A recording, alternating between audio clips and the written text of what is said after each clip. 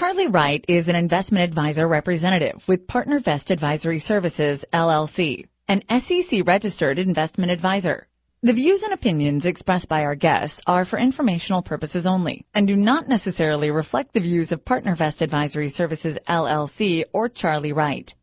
PartnerVest and our guests are unaffiliated companies. No information in this discussion is intended to provide investment, tax, or legal advice to any person, nor is it an offer to sell any security. Welcome to the Strategic Investor. Join us as we interview some of the world's most productive asset managers and uncover sophisticated and unique investment strategies in the markets. Here is your host, Charlie Wright.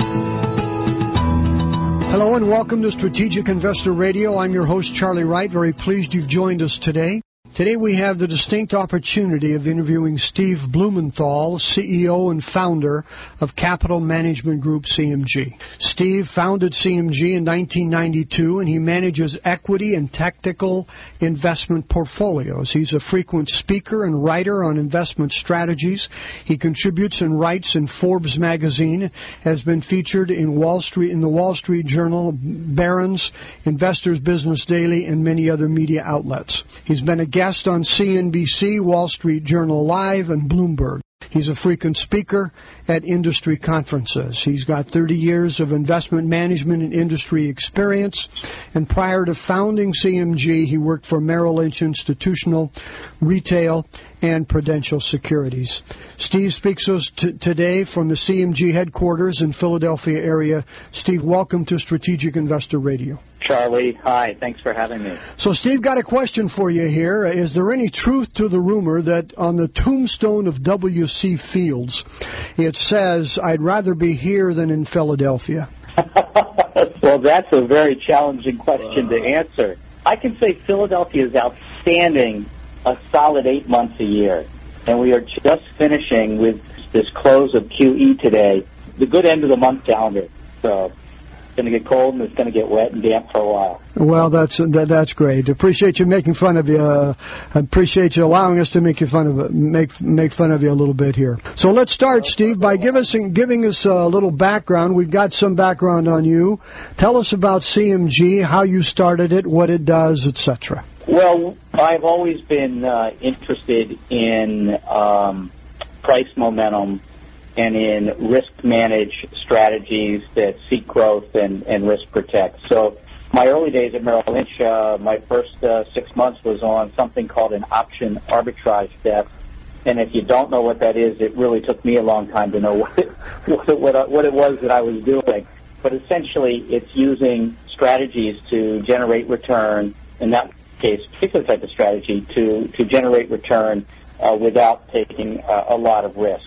For some reason, it's something that has really turned me on, and I've always been interested in my career. It could be a lot, having to do with investor behavior and tendencies to sabotage and make decisions at the wrong time. And I'm not sure where, but for whatever reason, I've always been in this alternative risk management space. And so how does CMG apply that alternative risk management space to investors' assets? We run a handful of strategies, and our specialty is on two fronts. One is trend following. Our oldest strategy utilizes a simple trend following process that moves into high-yield bond exposure when prices are going up in high yield, and it moves to treasury bills when prices are moving down in high yield. So the idea is to minimize downside, and we hope for downside because we hope to rebuy back in at much lower prices and much higher yields, and then participate when the period's good again. So that's one aspect we've been doing for some time. The other is an area that is based on what we would call price momentum. So it's really looking at leadership. Today we're seeing technology, healthcare, utilities. Those things are leadership, and you want to be, I believe, positioned in the assets that are moving up in price, and you want to be away from assets that are moving down in price. So, Stephen, looking for the leadership, do you buy individual stocks? Do you just work with sectors, with asset classes? What do these strategies focus on? Our strategies focus on looking at exchange-traded funds, so ETFs, and one strategy, for example, specifically looks at 7 core fixed income holdings. So it could be short-term treasuries through an ETF like BIL. It could be liquid corporates. It could be high yield. It could be long-term treasury exposure. It could be an inflation asset like TIP. So we look at a series of these 7 core fixed income ETFs, and we look to invest in the top 2 or 3 that are showing the best price leadership. And how do you measure best price leadership? Do you look back 5 days, 50 days, 5 months? How do you do that? That's a great question. So in the case of this particular strategy, we actually run several different look-back analysis. So 25-day, 50-day, 100-day, 150-day. And what happens is that sometimes short-term price momentum is doing better in reflecting where leadership is moving than long-term price momentum is. And sometimes longer-term, like 150 days, or even a full year, might be better than shorter term. So we have a selection criteria that says which relative strength regime, that look-back period, is doing better, and then that's the one that we overweight when we make our selection. And do you apply these metrics and make changes in the portfolio daily, weekly, monthly, quarterly? How often? In this particular strategy, we make changes and rebalance on a weekly basis. But we also run another relative strength strategy that looks at roughly 30 days price relative strength, and it trades once a month. And then we run perhaps our most popular strategy we call our opportunistic all strategy that takes a look at a pool of 80-plus different exchange-traded funds, and we allocate to 11. And that position trades somewhere between every 30 to 90 days. So not every of the top 11 positions that we've selected. It's kind of staggered, I guess is the best way to say it. So over the course of 3 to 4 months, we might turn the portfolio over, so it trades less frequently than, of course, the weekly relative strength strategy. And so if we were to define the difference between regular mutual fund investing and your strategies, we would say, one, these are not buy and hold, but they're tactical, looking to get into markets who are moving up, who are being leaders in moving up, and being out of markets in the declining phase, correct? Correct. Okay, and so regular mutual funds, they would hold through all cycles, but these don't do that. Also, we're just investing in various asset classes and sectors through exchange-traded funds. We're not investing in individual stocks or bonds or that kind of thing. Correct. So when a lot of investors build a portfolio, the traditional allocation is, let's say, 60% to stocks, equities, and 40% to fixed income. And most investors utilize mutual funds to get that exposure. Now you've got lower fee Vanguard and BlackRock and State Street and Invesco PowerShares. You've got these low fee ETFs that are out there that give investors a lot of options. Well, we look at large cap value funds, and we look at small cap growth, and we look at different sectors like healthcare, financials, consumer staples. So we look at all these different things, and an investor might do that as well, in a mutual fund. But the difference is somebody buying a mutual fund, say a large cap value fund, is that manager's mandate is to be invested in large cap value stocks and be largely invested whether the market goes up or the market goes down. And what you're hoping for is that they're really good stock pickers in the large cap space. Right. Same story for a small cap manager. We're less concerned about the specific picking of the stocks. Most active mutual funds like that don't beat the relative indices, and if we can get the indices or the sectors at very low fees, we're just interested when those particular sectors are showing a lot of strength and being positioned and getting exposure that way. So we're less bound or constrained than one particular fund might be. We have the flexibility to move to a lot of different areas. Okay, and so I guess we would say that for today's investor who is perplexed because of an aging bull run, valuations that are high and bond yields that are low, you would say selecting the sector that has the greatest momentum at any particular time is the way to invest, rather than looking for particular stocks or bond issues. Well, I personally think that that's a very important way to invest.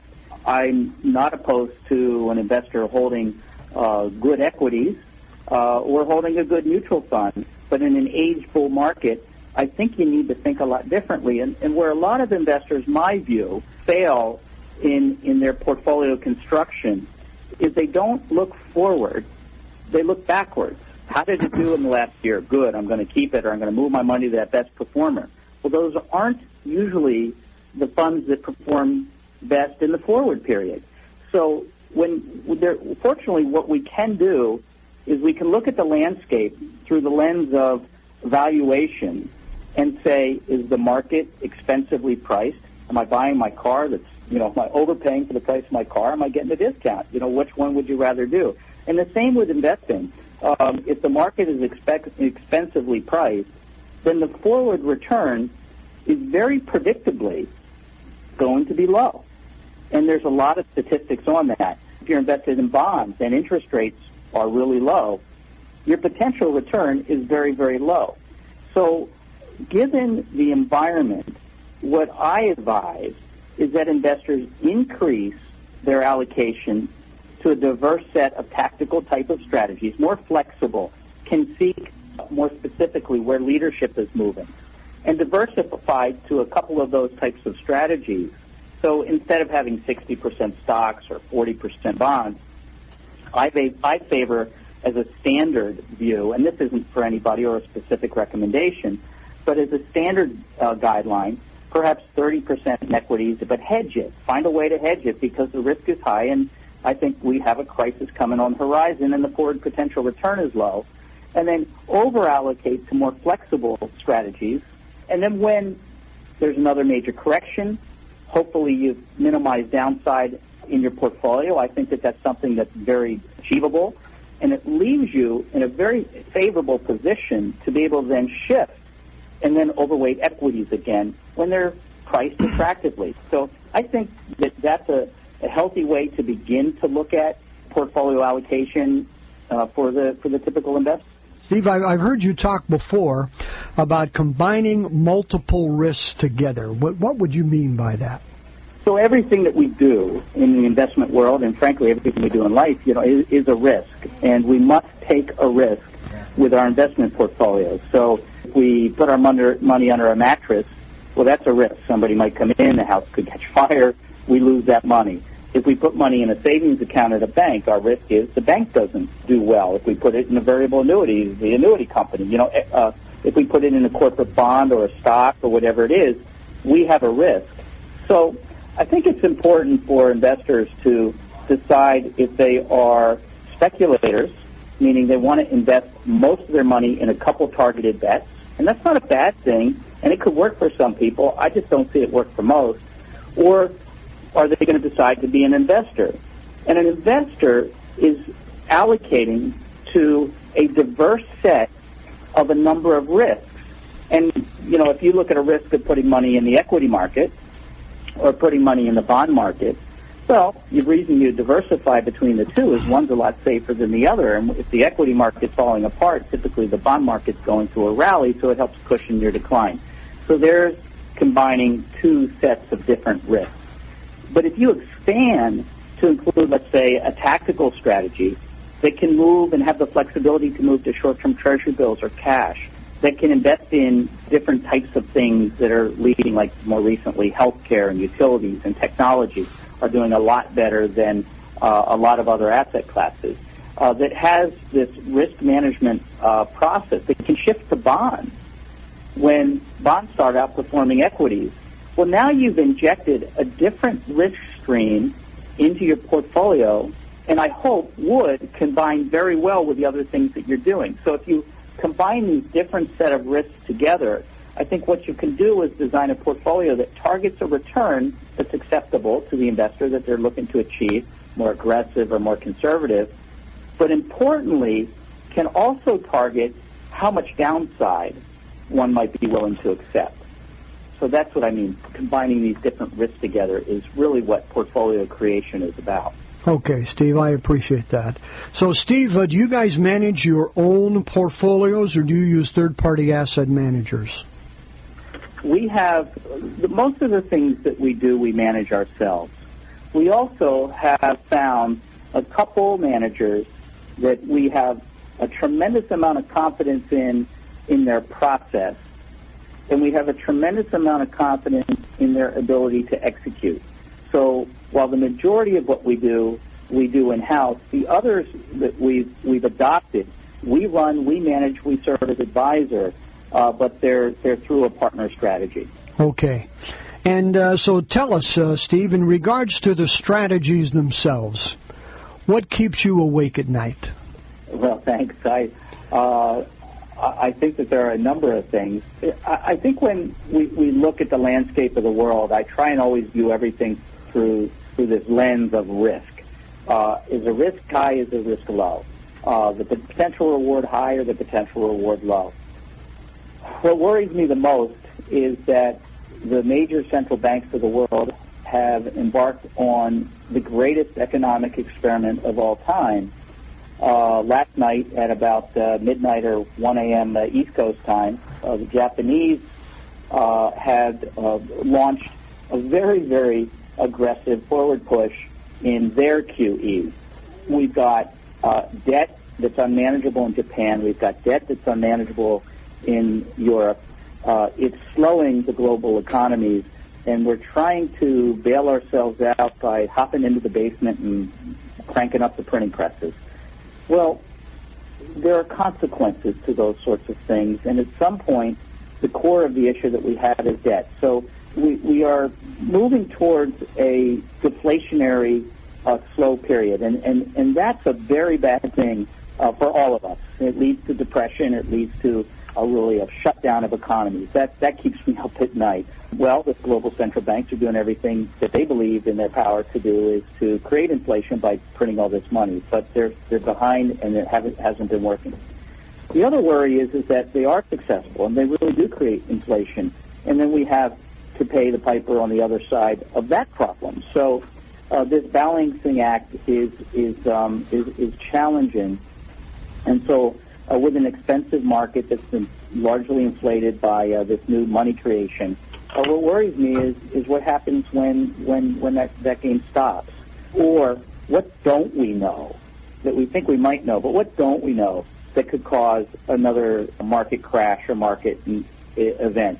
We are playing with dynamite, and there's risk to those things. In a mouthful, those are the big things. But as investors, we still have to take risks, and that's why I think it's important to do things to protect and manage in a risk-mindful way. Well, Steve, I appreciate that response. So tell for our listeners, Steve, if you could recommend a book on investing, what would that book be?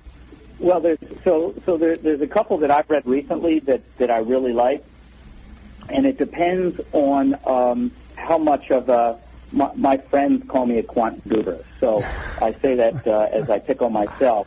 I really get excited and I get into the weeds of technical movements and price and so those sorts of things. So I'm going to recommend kind of a book for those that are quant geeks like me. This book is called Smarter Investing in Any Economy: The Definitive Guide to Relative Strength Investing by Michael Carr. I think the book is outstanding. Steve Forbes just wrote a new book titled Money. It's basically about the dollar, all the things that we've been doing that I had just mentioned previously, and how it threatens the global economy and what we can do about it. And if you follow Steve Forbes at all, he's just a simple, quick, common sense, and it's an easy to read book. And then I'll throw one more out at you, if that's okay. Please. There's a fellow by the name of Adam Smith that wrote a book years ago called The Wealth of Nations. Like when I mean years ago, I mean years ago. And he's considered to be one of the great economists, and that book is considered, the Bible on capitalism.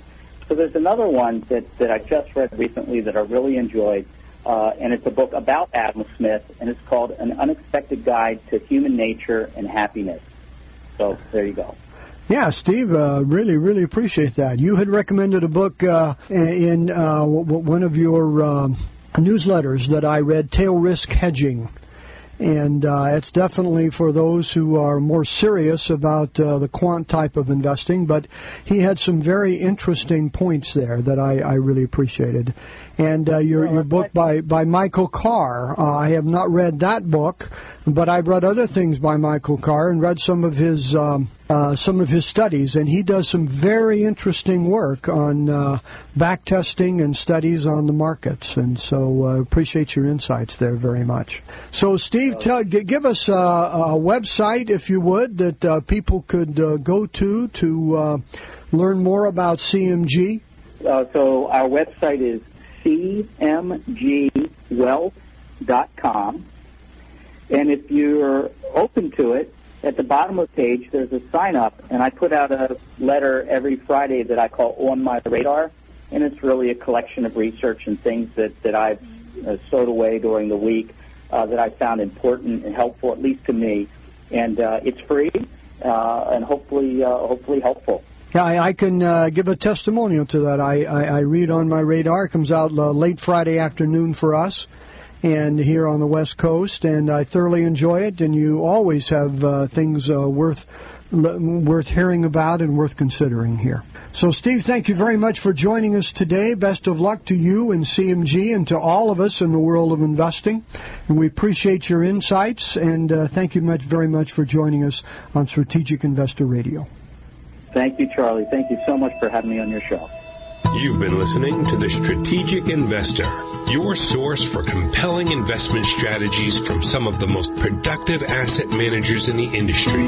For unique investment strategies, visit us at strategicinvestorradio.com. Investing is not rocket science.